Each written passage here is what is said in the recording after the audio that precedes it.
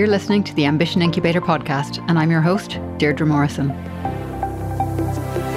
My thing is helping people understand how our brains work so that we can be better and do better in any area of life that's important to us. So as well as bite-sized brain science, I'll be bringing you interviews and advice from experts and guests who specialise in working with entrepreneurs and leaders to help them explore potential, possibilities and ways to be more effective. And the best bit?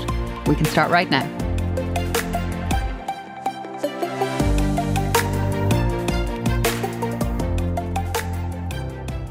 I've been working on something I'd like to share with you. It's one of those projects that wouldn't let me alone. When I daydreamed, I'd find myself planning what I'd do and how I'd do it. But it's one of those things that's not really a one-person project. So one day I told some of my most awesome colleagues about this idea that I couldn't get rid of. And in a move that I'm eternally grateful for, they all agreed to join me in putting their energy into helping this idea come to life. Our mission, based on our collective interest, applied neuroscience, is to create awareness and to evoke change. So today, I'm going to do something a little different. We've been sharing short conversations about things that we all run into in our lives and interweaving these conversations with how our knowledge of applied neuroscience has helped us to navigate these situations. I've chosen two of them to give you a flavour of what we're doing, and I'd really appreciate it if you'd pop over and visit our website at neurodevelopmentinstitute.com and subscribe to our YouTube channel to see what we're up to. First up is a conversation with Margaret Hayes. Margaret and I have been study buddies for quite some time. Margaret has an exceptional canvas on which to use her knowledge. She's a learning and development specialist for one of the biggest retail groups in Ireland. And in our first conversation, it was clear just how much she incorporates what she has learned into her day-to-day business. What is it that we know now that's made a big difference for us since we started looking at and working with applied neuroscience? Margaret, there was something that you came up with that I thought was really, really interesting because it just takes in so many things. What have you got? Okay, Deirdre. Yes, I've been thinking about this. And the one thing that comes up for me is feedback. Feedback. If I had known more about neuroscience years ago, it would have made such a difference.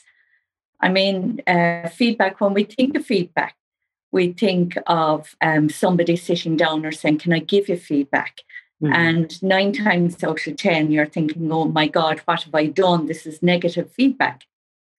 However, I think feedback is not always words. I mean, growing up as a child, I remember, a look would be enough feedback. Yes. So it's like, don't go there, don't ask that, don't do that. And you nearly froze on the spot. Yeah. And I think, it's body language, it's the messages that we give out, the messages that we receive every single day. Yeah. Every single day. And if I had known then what I know now about neuroscience, that we actually have the choice and the power, whether we receive or take that feedback, whether we say thank you, and it actually happens even in shops. Yeah. We go into shops and maybe we're annoyed with the assistant or whatever. However, what impact did we have on it? Mm. And I mean, we can only have responsibility for ourselves. We have the choice. We do. We definitely do have the choice. And just, as you're talking about that there, that there are so many other little subtleties in this as well. So we've got, for instance, as you say, we have a choice about how we act, react, or interact with that person. But also the thing that comes up when you're talking about it is that, when we're working kind of on ourselves, if we're working with a coach or whatever, they will often ask us to observe our own emotions in the moment. And then, I guess, with this information, with these tools and so on, we can step outside of what we're feeling and what we're thinking. And we can also recognize that what we are perceiving in the other person is not necessarily about us. And that, I think, is one of the assumptions that, we look at that person standing in the shop, the till assistant or whatever it is, and we assume that they're just being grumpy with us and not actually wondering or being curious about what else is going on for them, or what was the last person like? What's the next person like?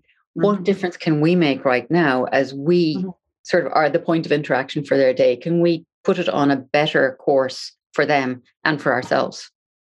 Absolutely. And I totally agree, Deirdre. And it's like our interpretation of it It's what we interpret this person is going to do. They're going to give us bad service, or even from the assistant's point of view, this is just another grumpy customer.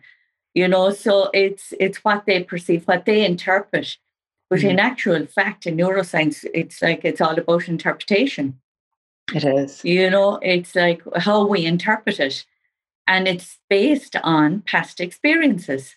So we can actually change that and make a new experience. That's not always the case. And I come across that quite a lot because in my job, I'm in and out of shops. I deal with shops all the time. I work for a wonderful company that I suppose enable us to have training in this as well. Mm-hmm. And it's how we interpret it. And it's catching that in the moment. And then we have the choice to change that. Is this true? Is this true? It's one question we need to ask. Like, is this true? How do we know it's true? Yeah. And we're actually changing that experience then for the next time. And, it's wonderful. As I said, if I had known that before, it would have made such an amazing experience in my life. But I know it now.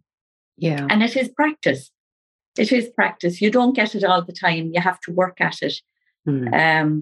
However, it makes your own life much better. And it makes the people that you interact with, it makes an impact to those people as well. And I think, one of the other things, when people approach someone as, just like a stereotype almost of that shop assistant, we'll just go with that because you mentioned that. So it's like all shop assistants are grumpy, and we have a very we lob all people in together, but of course they're not all people, are they? It's absolutely, and it could even be a brand of shop, and it's like, oh, that brand of shop, like the assistants in there behave in a certain way, but it's not actually. It's we all need to take responsibility for our own behavior every time we interact with a person, regardless if they're a shop assistant or a friend or whoever.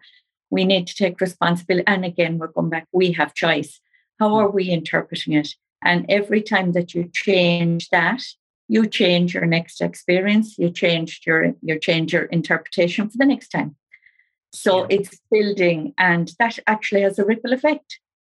It really does, Margaret. That is just, I guess, a perfect summary of why we're doing what we're doing as well, because we know that every time we make one of these little changes, every time we learn a little bit about this, it does have such an impact, not just on ourselves, but on those people that we meet, we work with, the people that we care for, because we are changing our own nuts and bolts, I guess, for better ones that, aren't as creaky or as agitated whenever something happens.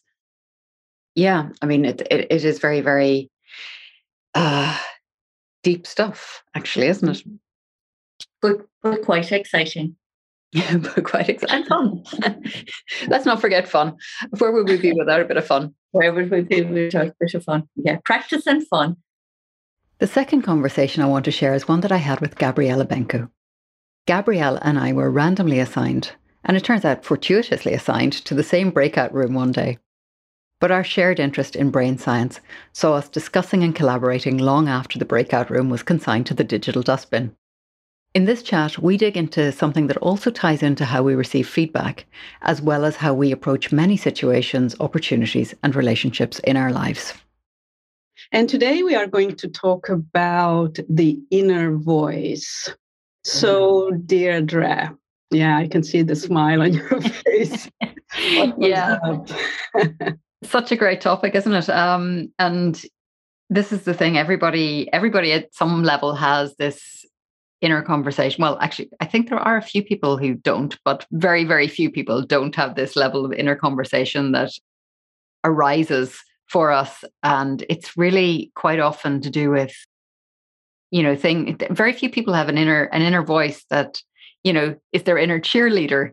This is, I think, why we have it as being synonymous with the inner critic. So many more inner critics than inner cheerleaders. Yeah, it's really self-saboteur, inner critic, the negative, right? And what was a little bit reassuring for me to know that this is a universal voice. Everybody has it. So there are, I think, more than 7 billion people on this earth now, and it would have been great if I had known that long time ago when I first became aware of it. And a lot of people, when we start talking about it during coaching sessions, you feel isolated with this voice. You think it's only you. And after a while, when you realize this is a universal, and by neuroscience, we can give some explanation, right? Yeah, absolutely. Yeah. I mean, one of the things about this voice, when we, hear these little messages very clearly, they're part of the brain's function to protect us. This is a lesson that's been learned somewhere along the way. And this is teaching us, or this is showing us, or giving us guidance on how to avoid the thing that, the outcome that we don't want. So it might be, if it's a saboteur kind of thing, that, we don't want to fail. We don't want to be embarrassed or shown up or made to feel like we're a fraud in some way. So we might think that, oh, well, you can't do that for some reason, whatever form that message might take for us. Yeah. Yeah, exactly. And actually, this is hardwired in our brains. So this comes from our past experiences, right?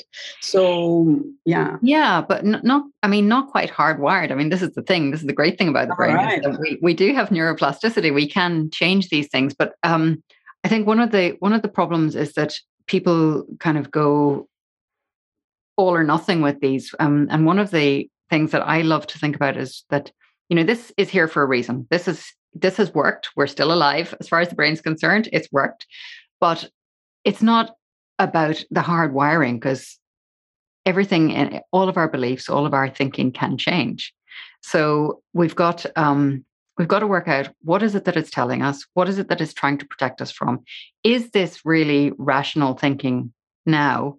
What else can we think? What else is true? And how can we look at it from a different perspective?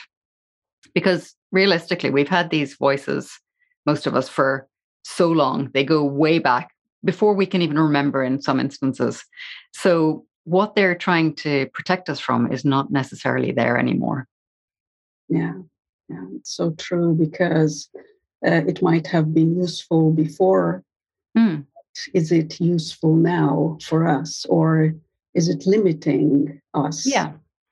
And I mean, we've got this this thing as well, that we talk to ourselves almost more than anyone else talks to us. We have this running conversation inside.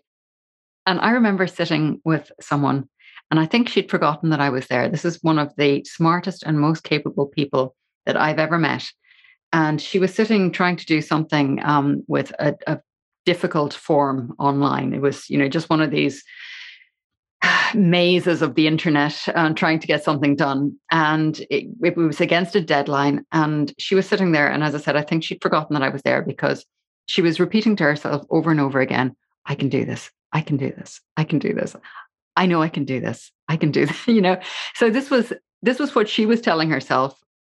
And I think that, when we recognize that we can actually change the messages, that we can actually create the new habits to go with the voices, when we can integrate the lessons from the voices with the actual objectives that we now have, then we have a different relationship with them.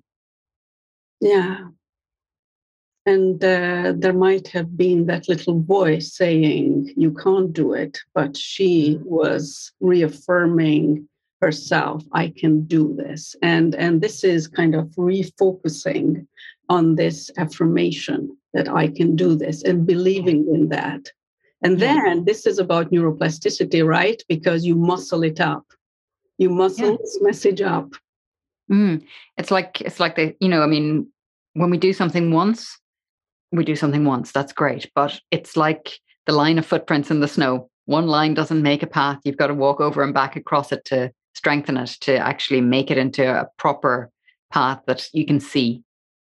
And this is, they say as well, what fires together wires together in terms of making those new neural connections. So the more we do something, the more thought we give it, then that's how we actually start to think and start to see things. So if we start to, if we keep that negative frame, if we keep those voices that are telling us that we shouldn't, or that, somehow we're going to be scolded, or we're going to look stupid, or whatever it is that we have been telling ourselves all along, that's where our attention is going, and we're feeling those things because that's where our attention is.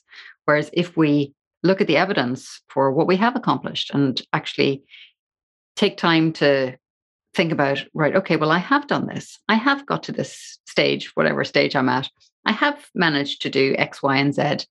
I am capable. I know that I can do this. I can get help if I don't feel fully capable myself. But, thinking about it in terms of what's possible rather than how we might somehow lose.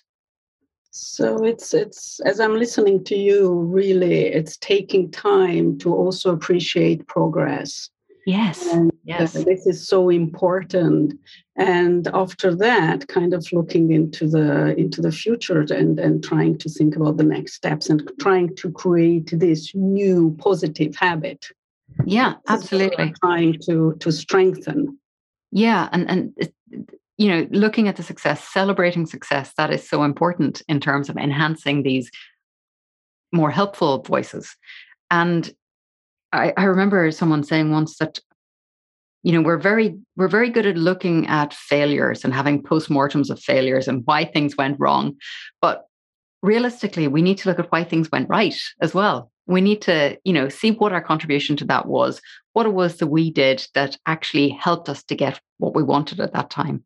And how can we do more of that? Yeah. It's very important, I think, that not just focusing on the learnings, but also what we have been doing already well. Because we want to strengthen those neural paths. And also, of course, we have to work on the neural paths that we want to strengthen. But it's just we want to go to the right direction. Not just always thinking about new learnings, but also appreciating that this is going well and I want to continue doing that. I hope you have enjoyed those snippets. And don't forget that right now, all the profits from sessions booked with us through the neurodevelopmentinstitute.com go to organisations working to provide humanitarian relief for refugees who are caught up in areas that are torn by conflict. We'd all be incredibly grateful if you could help us to spread the word. You can do this by sharing the podcast with somebody who'd love to try an applied neuroscience coaching or development session, or by liking and subscribing to our YouTube channel or our Facebook page. As always, I'll put the links in the notes and on the blog. Thank you for listening, especially this time.